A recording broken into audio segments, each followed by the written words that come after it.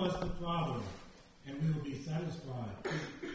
Jesus said to him, Have I been with you all this time, Philip, and you still do not know me? Whoever has seen me has seen the Father. How can you say, Show us the Father? Do you not believe that I am in the Father, and the Father is in me?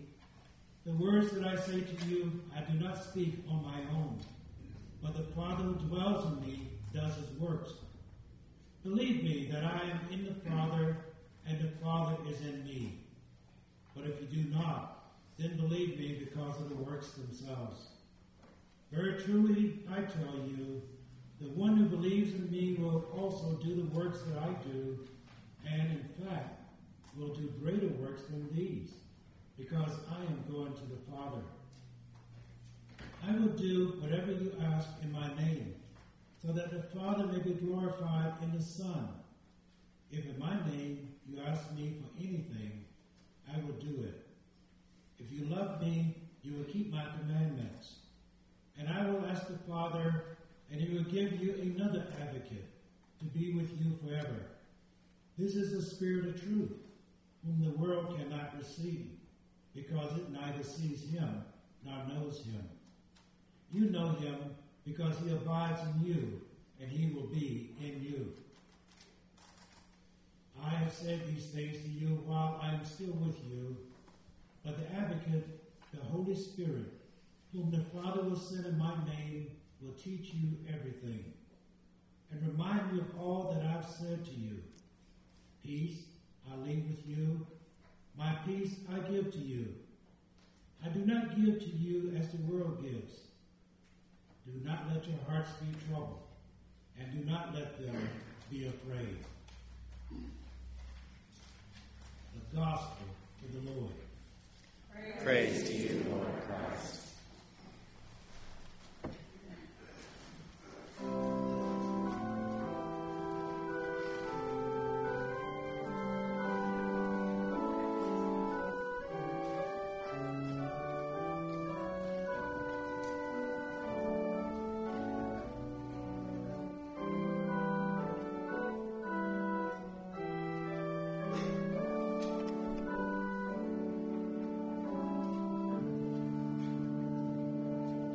Please pray with me.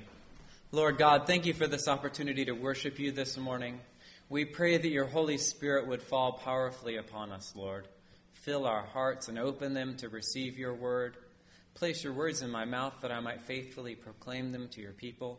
And we pray that in your grace you would unite us. And we pray this in Jesus' name. Amen. Please be seated. Morning. So good to see you all this morning. Anybody confused during the reading of the gospel? Anybody have a moment like, wait a sec, that's not English? You know what we were doing, right? Does it make sense with the reading from Acts, right, where everyone's hearing it in their own language? Right, that's what we were trying to replicate, but I'm sure you heard it in all kinds of different languages that weren't necessarily speaking to you. But did anybody think someone was drunk? Because that happened at the actual event, right? It's okay if you thought that for a second, like, whoa, something's going on here. It was a crazy event, very strange, that event in Acts, for the people who weren't understanding it. But for the people who were hearing the gospel in their own language, it was transformative. And from that event, 5,000 people came to follow Jesus Christ. So it worked for some people, apparently. Now, to get to our sermon, right? One of my favorite things about living in Dallas when I lived there was the giant billboards along the side of the highways. Right? Don't you guys love those things? I guess you don't. I mean, but I live in a small town. You guys live in a small town. You know, it's kind of fun to get in the big city and see the big billboards. And I come from a family of lawyers, right? My brother's a lawyer. My uncle's a lawyer. My other uncle worked in a law firm. My grandfather's a lawyer. You know, we've got lots of lawyers. And so some of the billboards were for lawyers, and they were my favorites, right? Because any lawyer who's got a billboard, that's good stuff on there they're putting, right? What do you usually see on a lawyer billboard? See how blessed when you all that. That's one thing. No, what else? If you're injured, call somebody, right? And one of my favorites had this giant shark on it. Do you think it was for shark injuries? The lawyer was the shark. That's right. Right, that lawyer. And it had a big fireball in the background, like a car that had burst into flames. Like, it's like, call this guy and he will help you out because he's a shark. Right? And what does that mean that he's a shark? He's tough. And what's he going to do? He's going to eat the other people, right? So that you get your justice, so that you get your money or whatever you need, your settlement, right? The shark will go after it. I love that. Don't you guys? Oh, so good.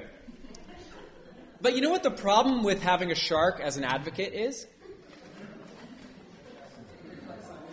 Well, sometimes sharks are done eating what they're supposed to eat, right? And then they might turn at you and realize you're a tasty morsel as well. Right? Sharks are kind of indiscriminate, aren't they? Have you ever seen a feeding frenzy like on the Discovery Channel, like Shark Week? Yeah, man, those things are crazy. They start biting each other, which lawyers never would do. Right? So the analogy only goes so far, right? Now, that's how the world works, right? That's how advocates work in our world often, right? You've got the example of lawyers. How about with God, though? Is it the same way? Well, in our gospel passage, the Gospel of John, it happened. Our passage comes from a time in the Gospel of John where we're near the end of Jesus' earthly ministry. It is in the context of the Last Supper, right? Jesus has just had the Last Supper with his disciples. He's washed their feet to show them how we love one another. He has prayed this great prayer for them that they would love one another and that they would be united. And he's also warned them and made it clear to them that he's not going to be with them any longer because he is returning to the Father.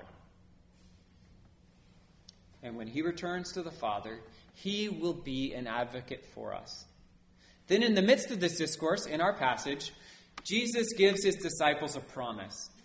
He says, I will ask the Father, and he will give you another advocate to be with you forever. This is the Spirit of truth. The promise of the coming of the Holy Spirit, which is this promise here, is a wonderful promise. Because it is the promise that God would be with his followers everywhere they went. You see, the problem with Jesus' earthly ministry is he was walking around with certain people. And so if you wanted to talk to Jesus, how'd you have to do it? You had to talk to his friends or you had to go find him, right? If you're in England and Jesus was in Israel, how easy was it to go and talk to him? You'd have to get on a boat, right? Float all the way around there, right? It was not. It didn't make things easy. But Jesus was sending the Spirit. And where would the Spirit be? Everywhere. He would always be there with us, always be with us, and always be an advocate for us. Now, what's an advocate? It's those fruit, right, with the dark green skin and green inside big pit, make guacamole. No, what is an advocate? It speaks for you, someone who speaks on your behalf, or someone who pleads the cause of another. The Holy Spirit was going to plead our cause and speak on our behalf according to Christ.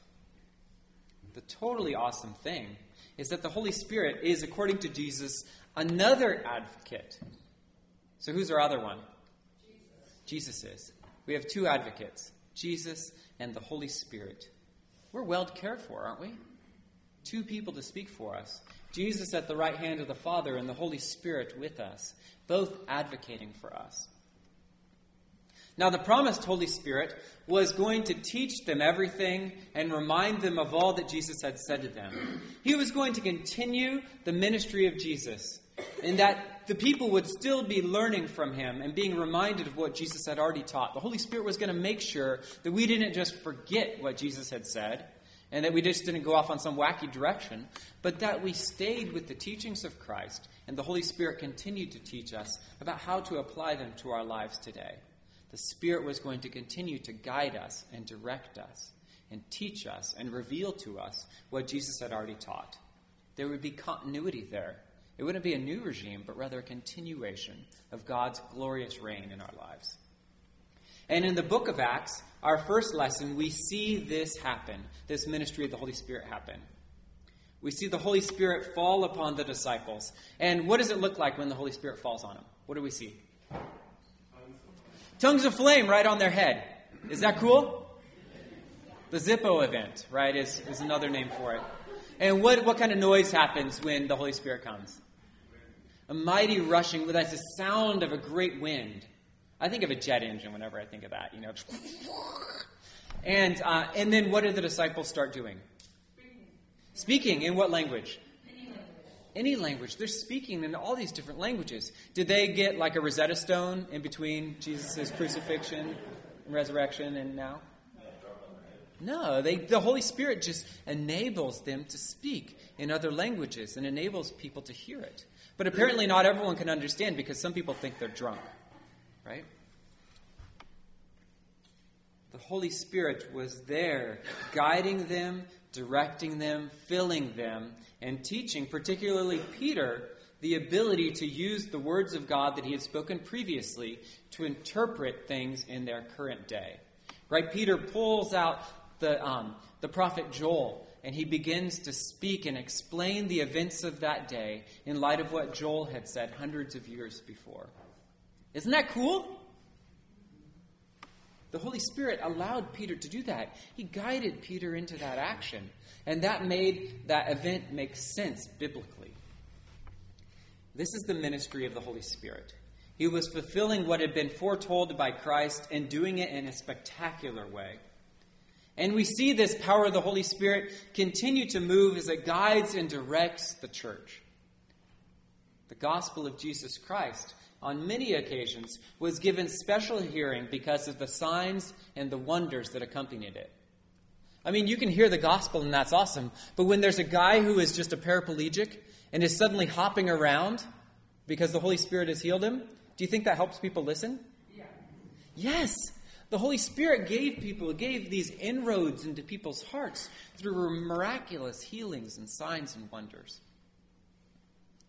And through it all, the advocate, the Holy Spirit, was with the disciples, preparing the hearts of the hearers of the gospel to accept the good news, opening doors that had been closed, and leading Christians as they sought to share the hope of Christ with others. What's remarkable about all this is that exact same Holy Spirit is with us today. He's not gone on vacation. He's not put us on voicemail. He's not checked out for a while. He is still here today, working among us. And do you think he's kind of run out of steam, maybe? What do you think? Does God get tired? Does he need to, take a vacation? No, he doesn't. Right? The same Spirit is there, full of the same power. The Holy Spirit is the one who has brought all of us together today to worship the Lord. The Holy Spirit is working in your lives and in my life. The Holy Spirit is working out in the world, and he is preparing hearts of people who will hear the good news through you and me, and who will come to faith. He's already working there. He's making the inroads so that when we step out and proclaim the good news, they're already ready to receive it because the Holy Spirit has been making them ready. The Holy Spirit is active today in this world and in our lives. He reminds us of the grace of God, and he convicts our hearts so that we repent of our sins. These are all things the Holy Spirit does. We see the Holy Spirit working in and among us today. And isn't that great? Come on. Isn't that great? There we go. It is great. And it's a beautiful thing that the Holy Spirit that added 5,000 believers to their number on that day of Pentecost is here right with us right now, working in your hearts so that the Word of God that I am seeking to faithfully proclaim is taking seed and germinating inside of you. So that when you leave this place, you're not just like, hey, that was fun. Right? But God has transformed you and me through this encounter with him. That is the work of the Holy Spirit. And it is awesome. And we depend upon it for our very lives. Because the reality is that we need an advocate. And thank God, the Holy Spirit is not like a particular variety of shark lawyer, right? Smelling blood in the water and ready to turn on us in a moment's notice. Right? The Holy Spirit is always advocating for us. So let's receive the ministry of the Holy Spirit. Let's receive and welcome his power in our lives through confessing our brokenness to God and accepting his grace. And then may we pray that the Holy Spirit will work in our lives in power and in grace. I don't know about you, but I want to see the Holy Spirit do radical things. Don't you? Don't you want to see like Book of Acts stuff going on here? I do. I want to see the lame walk. I want to see the blind have sight. I want to see hardened hearts be broken open. I want to see the good news penetrate where there's no hope. I want to see lives turned around. And I want to see people set free. Let's pray that the Holy Spirit does this work among us. Let's pray that the Holy Spirit does something awesome here. That there's revival and renewal of life. And let's pray that we can faithfully and joyously receive that same Holy Spirit into our hearts. That he might work in us and transform us as he transforms the world around us. Let's pray. Lord God, thank you that on this day of Pentecost, you poured out your Holy Spirit upon this world. We pray, Lord God, that you would help us to receive your Spirit through confessing our ineptitude, Lord, our failings, our weaknesses. Lord, we confess to you that we fall so short of what you call us to. And yet, Lord, you promise us that you are our advocate, and so also is your Holy Spirit. And we pray, Lord God, that your Spirit would enable us and enliven us, that you would fill us with your words and your hope, that you would redeem our hearts, Lord God, and that you would fill our mouths with your word of reconciliation, that we might go out into this world and proclaim your hope to people who are so in need of a word of hope. Help us, Lord God, to walk in faith, to listen to the guiding of your Spirit. Lord, and we pray that as you do this great work among us, that you would do awesome and powerful signs and wonders, Lord, that people might see you working and might hear your good news and receive you as their Savior. And we pray this in Jesus' holy name. Amen.